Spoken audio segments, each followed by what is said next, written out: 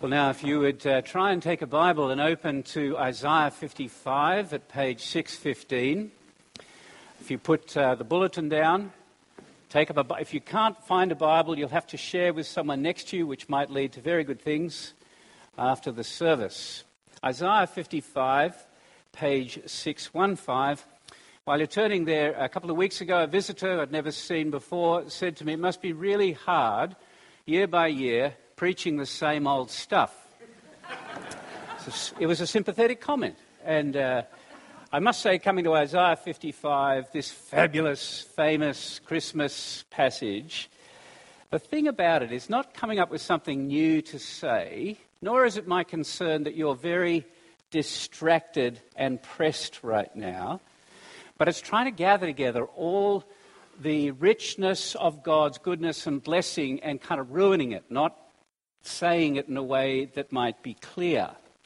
And the lovely thing is that God understands this completely. So if you look down at verse 8 in 55, he says, "My thoughts are not your thoughts, neither are your ways my ways, declare the Lord. For as the heavens are higher than the earth, so are my ways higher than your thoughts and my thoughts than your thoughts."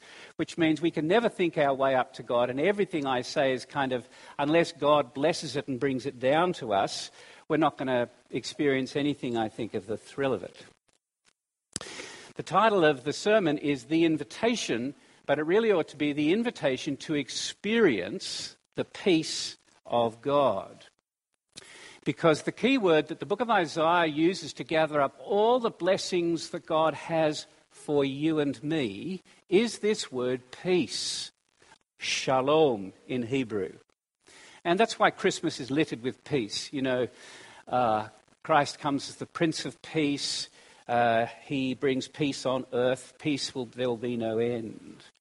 Problem is, we have such a negative, narrow, and weak view of peace. We think of it as something negative. You know, it's the absence of war or strife or troubles. At least it's being in a neutral state to do what we want. The Bible view of peace, you know, is completely different. This shalom peace is positive. It's translated sometimes as wholeness, completeness, soundness.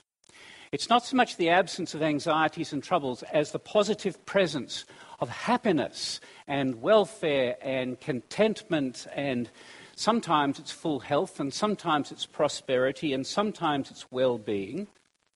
It's the comprehensive blessing of God, which we will fully experience then, but we experience now, of security, happiness, joy, and fullness.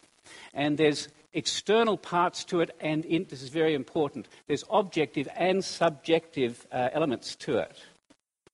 Because you can be secure, you can be whole and complete, and not experience it. You know what it's like. You can be in great danger but feel completely secure, or you can be completely secure and not experience any trouble of thought, or you can be completely secure and be anxious. So let me quote one writer. To dwell in shalom, is very important, is to enjoy living before God. It's to enjoy living in one's physical surroundings. It's to enjoy living with one's fellows. It's to enjoy life with oneself. This is very different than just knowing stuff. You can know the facts of the Christmas story. This is tasting, participating, enjoying, resting our hearts in it now. And when the book of Isaiah speaks about peace, it's not so much peace with God as it is the peace of God. Peace with God, absolutely critical. There is no peace of God without the peace with God. And the peace with God is something Christ has brought us through his death and resurrection. And if you are a believer in him, that doesn't come and go. It remains with you. You can't step out of that. But the peace of God, that does come and go. Christian believers all through their lives struggle. None of us experience it all the time. And that's for a number of reasons, partly because this sort of peace is just not natural to us. So what I want to do is I want to fly over a couple of texts in the book of Isaiah. All right? So we're going to flick through the book of Isaiah, look at a couple of different texts so we can pick up this lead on peace. Is that okay? No, I won't do that. Just flick back to to Isaiah 48, please, for a moment. Isaiah 48, verse 18 says, so this is page 609, this is God lamenting. He says, "O Israel, that you had paid attention to my commandments, then your shalom would have been like a river." Verse 22, "There is no shalom, says the Lord, for the wicked." And that makes sense, of course, because if God is the source of shalom and all goodness, if we walk away from him, it makes sense that we lose the enjoyment of peace. Look at chapter 52, over the page, over 2 pages. Chapter 52, verse 7. A wonderful verse for preachers. "How beautiful on the mountains are the feet of him who brings good news, who publishes shalom, who brings good news of happiness," there it is, "and publishes salvation, who says to Zion, your God reigns." So peace and salvation and happiness and good news all come through the message of the gospel from God. And how do they come to us? How did they get there in the first place? What did God do to win it for us? That's where the servant comes in. Look at the next chapter, chapter 53, verse 5, over the page. Speaking, this is prophecy about Jesus. "He was wounded for our transgressions. He was crushed for iniquities. Upon him was the chastisement, punishment that brought us shalom. And with his stripes we are healed." So as we come to the end of this section, the section in Isaiah is 40 to 55, the last 2 chapters go higher and higher in the privilege of God. And at the heart of that privilege is this sense of shalom. So look at 54:10, please. We're coming to our chapter. "For the mountains may depart and the hills be removed, but my steadfast love shall not depart from you. And my covenant of shalom, my friendship, promise, shall not be removed, says the Lord who has compassion on you." And then verse 13, this lovely picture of heritage and longevity. "All your children shall be taught by the Lord, and great shall be the shalom of your children." One of the commentators says, "Now the floodgates of divine blessing have been flung open and peace flows like a river." It's a very clever quote because the water picture is Isaiah's key image for blessing and for peace.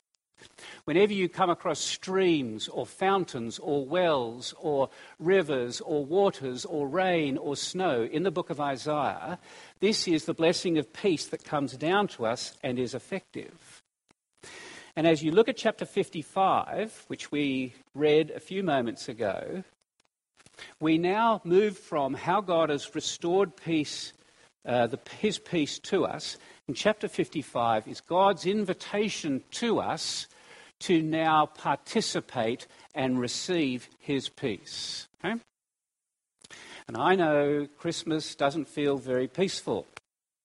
Some of you are making lists in your mind right now of things you haven't done. You might be doing it on your bulletin. I tell you, I can see. But I'm not going to point you out.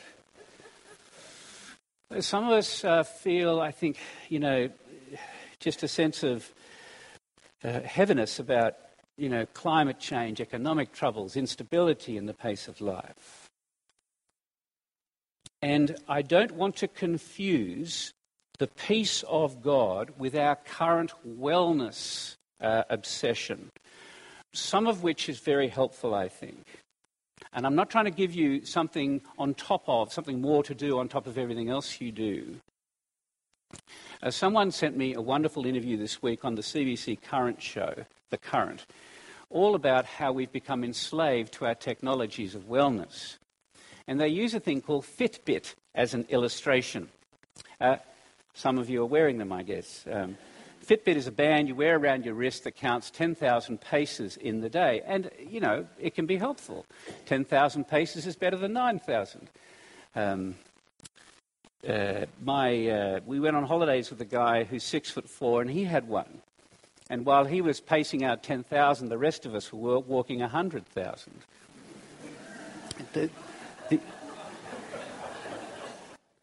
The interview was called The Tyranny of Fitbit Goals, Which Create an Artificial Happiness. And they interviewed the author of a book called The Wellness Syndrome, Andre Spicer. And he says, fundamentally, the wellness industry works by shame. He said the Fitbit bracelet is like a prison anklet they put on someone who's released on parole. It's a bit of a hard take, I know. He says, if you listen to the ads, to be healthy and to be happy is no longer an option. We all have to be happy and healthy. That's why we judge each other on the size of our bodies. And our obsession for physical wellness, he reckons, is because we've lost a sense of control. We don't believe in God anymore. He's not a Christian writer. We can't control the universe. We can't control the economy, our family, or our job. And the only thing we're left to control is our bodies. And he says, and I quote, the 10,000 steps a day is the postmodern equivalent of rosary beads. So, Isaiah 55 is not another rule for mindfulness. As helpful as that is, it is about receiving. It's the practice of how we receive the peace that God offers to us, our God, our Maker, our Redeemer. How do we experience it? You know, if God has prepared for us the enjoyment of his peace, what are we supposed to do? And the focus is on how we respond. And in the chapter, there are three practices, three, if you like, peace practices, three disciplines of peace for us to experience now.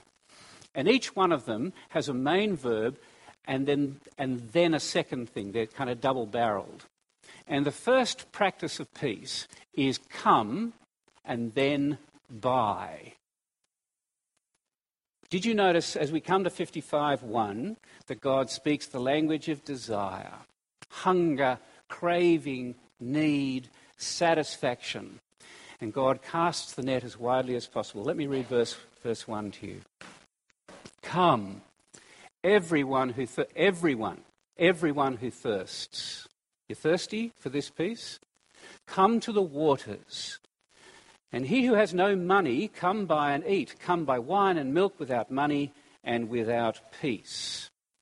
He says there's no qualification, just your knowledge of your thirst. And then he says 4 times, come, come, come, come. I have done everything to prepare. I am offering you something you cannot create for yourself, but it means movement on your behalf. We have to come. It's very important, you see, in the Christian life. The blessings of God don't just, if they're there, they don't just happen to us automatically. God doesn't force his peace on you. You have to come to him for it. Oh, yeah, you can be completely convinced in your heart that God can give you the peace and that he wants to give you the peace, but that conviction won't bring you peace. You have to come and deal with God. You have to move toward him deliberately in your heart. Go out toward him in peace. It's almost the same in verse 6 where God says, seek the Lord while he may be found. The word seek literally means stepping, walking, treading. It's not just a mental exercise to boost ourselves. This is a personal seeking where we're seeking the person of God. You know he is there, you know what he's promised, but you need to move toward him. And this is not a grand and elaborate spiritual exercise we have to go through. It's just a genuine drawing near in our heart toward him. And when we draw near to him, we then come to the second part, which is there needs to be a genuine transaction between us and him, which is why we are told to buy. He who has no money, come buy and eat. How can you buy without money? This is a very clever picture. It means this. It means that true peace, shalom peace, is not a product of our hard work or spiritual insight or our best practices. It means that it comes to us from God and that it's incredibly costly. It cost the life of his son, chapter 53 said. All the money in the world cannot buy shalom peace. But God still says you need to come to me and buy it, because there needs to be a legitimate and real transaction. This first discipline of peace is not just approaching God, but it means somehow dealing with God and taking from him the peace that he offers. It's not like a soup kitchen where you line up and just something is given to you.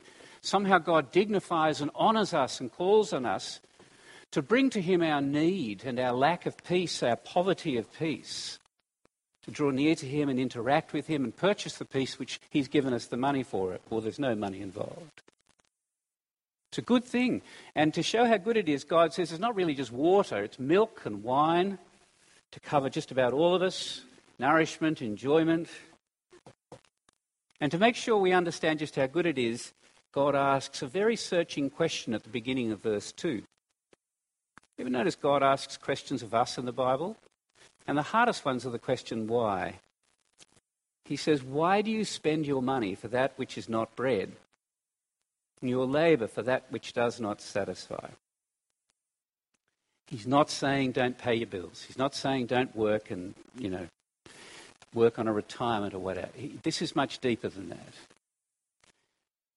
He says, what is it? He said, where is your real shalom? What do you dream about? Or where does your mind go when you're really anxious?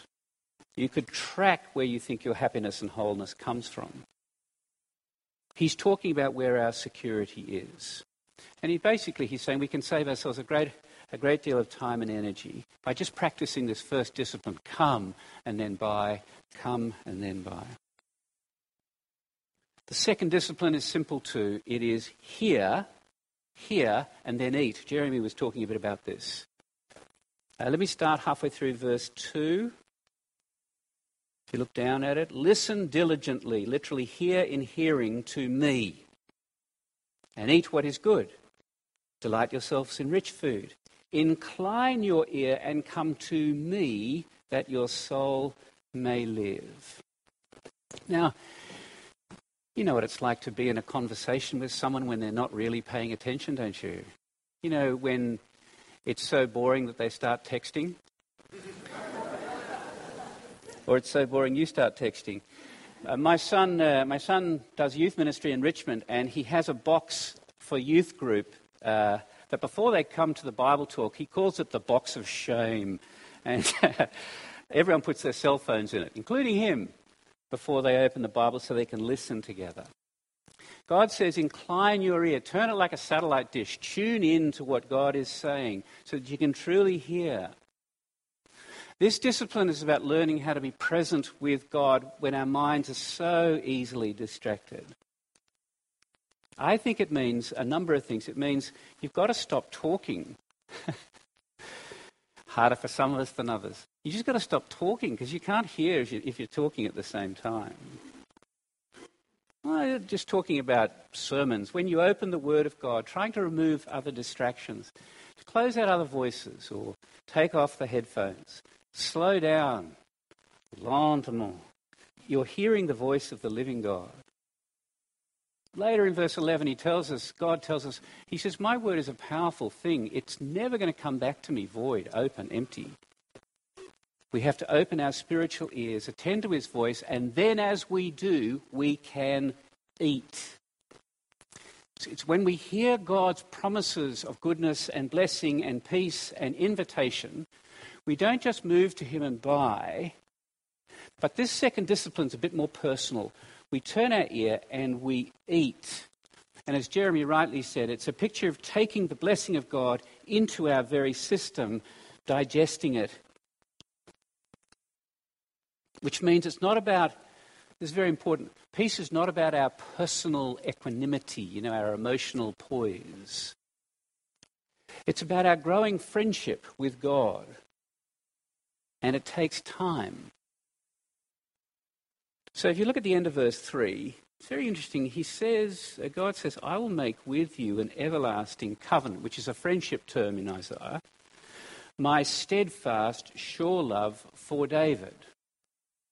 Those of you who were here with us a few years ago will remember that this verse is quoted about Jesus in the book of Acts. Jesus himself, he is the Messiah, and he often puts himself forward to us as food. Listen to John 6. Jesus says, do not work for the food that perishes, but for the food that endures to eternal life, which the Son of Man will give you. I am the living bread that came down from heaven. If anyone eats of this bread, he will live forever. And the bread I will give for the life of the world is my flesh. Whoever feeds on my flesh and drinks my blood abides in me, and I in him. A couple of chapters later, if anyone loves me, he will keep my word, and my Father will love him, and we will come to him and make our home with him. Because the peace of God is not separate from God. As he says in verse 2, come to me, or in verse 3, listen to me. You know that verse that we often use at the end of the service from the book of Philippians, where Paul says, the peace of God, which surpasses all understanding, will guard your hearts and minds in Christ Jesus. Our peace is in Christ Jesus. So I think listening and eating is like abiding and remaining in him. It's consciously choosing to walk in his presence and delighting ourselves in the gifts that he has. Not easy. And the third discipline is this. It's returning, and trusting. Then trusting. And I think this is the most active and the most difficult of the three. And what makes it the most difficult is that we have to choose to trust God and his word instead of ourselves. And we have to be ready to acknowledge that we've turned away from him again. There's a certain, I just get tired of doing it again. I come back. You know, my ways have not been his ways. I've been self-absorbed again. I need his compassion and mercy in humility. That's why this is the difficult discipline, returning and trusting. Verse 7. Speaking to the people of God. Let the wicked forsake his way, and the unrighteous man his thoughts. Let him return to the Lord, that he may have compassion on him. And to our God, for he will abundantly pardon. You can't return to God unless you turn away from other things. And the two things God says here are your wicked ways. And wicked ways are simply setting priorities in my life and making decisions not based on what God wants. I might know what he wants, or I might not even care what he feels about something. I'm doing it my way. And that includes our thinking.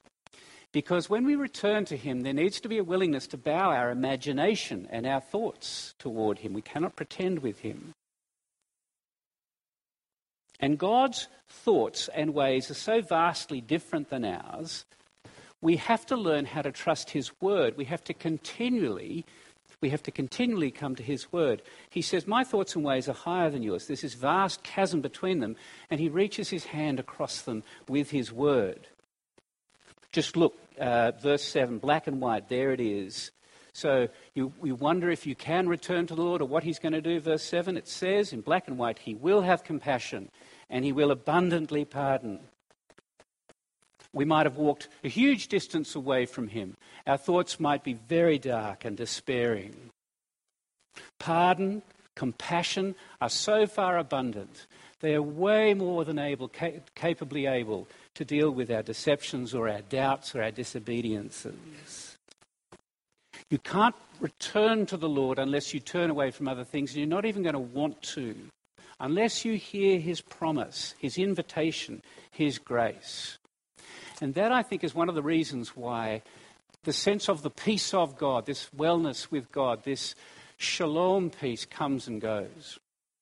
Because God wants to wean us away so that we do trust him.